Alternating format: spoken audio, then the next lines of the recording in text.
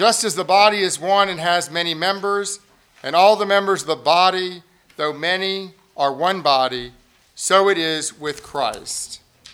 Let the words of my mouth and the meditation of my heart always be acceptable in your sight, O Lord, my strength and my Redeemer. Amen. I forget that they're going to record this so Mary can check up on me. I didn't start that until I said it.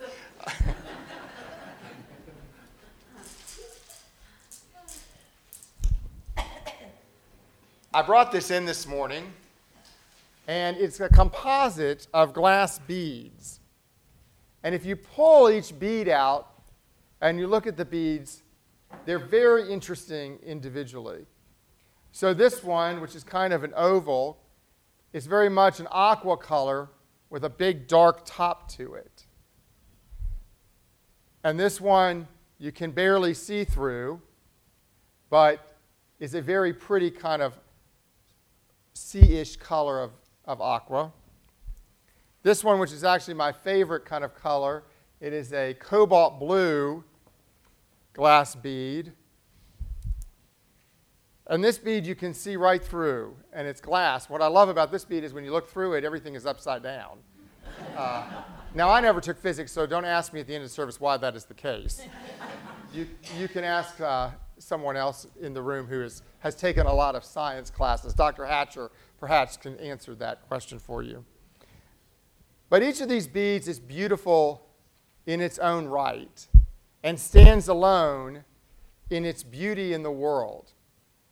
And as we gather them up, we see each one and offer glory for the beauty that it is, even in its teeny tiny piece here.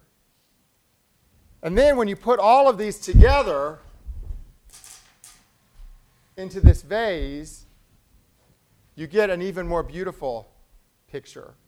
And when I was looking at this morning before the 8 o'clock service, I thought to myself, that and those blues resembles a bit of that very famous picture that I think is celebrating a major milestone of its 50th, of the world from the moon, and it is that blue and green famous picture.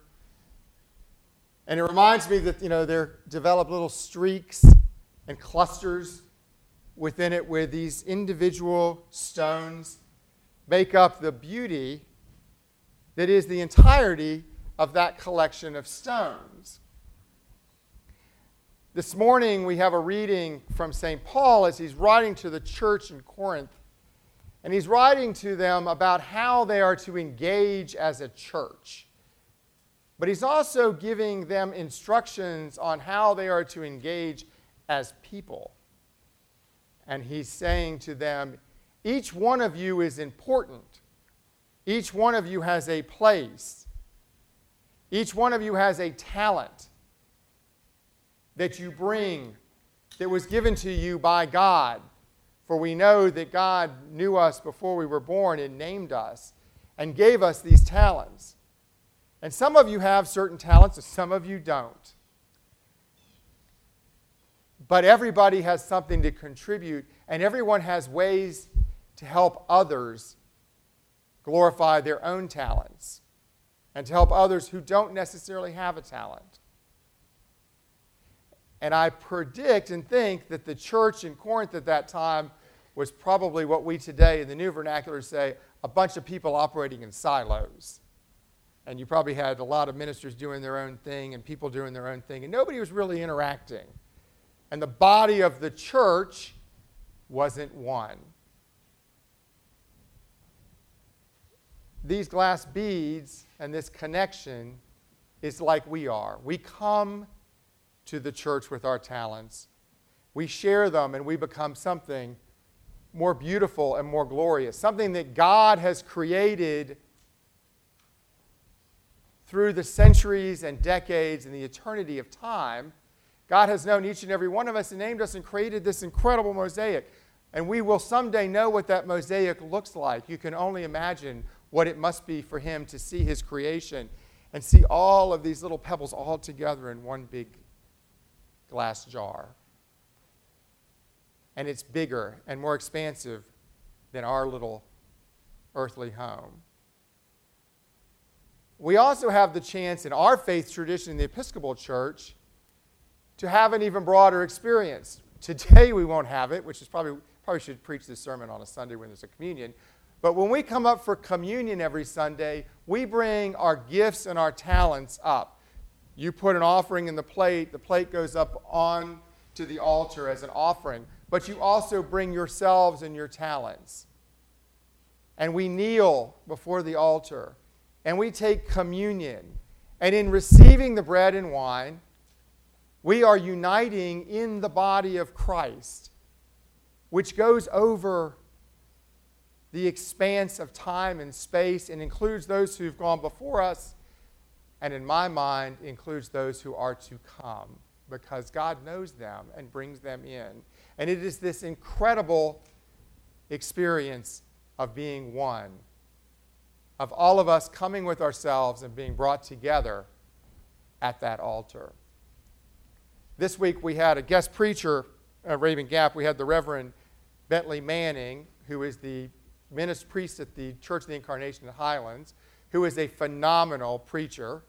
I'm not telling you to go up there and hear him all the time, but if you don't tell Mary that I told you that she heard him. He preached in middle school chapel. But he was great with the kids. And one of the things he did with the kids at the end of this, and he used this reading, was he asked them to sit and close their eyes for 15 seconds. 10 seconds. You're right back. It was 10. I'm sorry. Thank you. And 10 seconds for a third grader is like an eternity. And he said, I want you to think about, what did he ask you all to think about? Do you remember? Yes, he asked you to think about what's one thing that you're really good at. Close your eyes and think about one thing you're really good at. What is your talent? What do you bring to the world? And after this eternity of sitting, lots of hands shot up when he asked, what did you think about? And you were supposed to tell your neighbor, and then you were going to share with the group what your neighbor's talents are. And one of the first kids in the middle school said, this is terrible. I hate thinking about myself this way, which I thought was, A, funny, true, but a little bit sad that we hate to think about the good things we do in the world. But everybody came forth with different things, and the little boy that I was seated next to in middle school turned to me and he said, I hate to say this, but I guess I'm really smart, which he is really smart. And I said, Emery, you are really smart. I said, you're actually a lot smarter than I am, so that's a good. And I said, so what are you going to do with that? And he said, I'm going to make the world a better place. And I said, well, that's smart already. And I'm not going to ask you all to close your eyes and think about your talents. You can do that on your own time this week. But what I will say is that in our church, I know just about each and every one of you. And each and every one of you bring talents and gifts here to our family at St. James. This morning before the 8 o'clock service, was downstairs, and I was talking with Ron and Linda Barden, and we were admiring Bev's beautiful 52-day quilt. And I said, my gosh, she's got some incredible talent and creativity.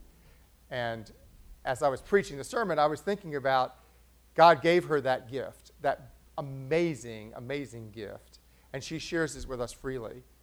But our sharing of our gifts here is even bigger as we share our gifts in the world, and we share our gifts in Raven County, and together we make up that incredible mosaic that God has called us into. So this week, I hope that you will think about the many gifts that you have and think about how you might share them with the world.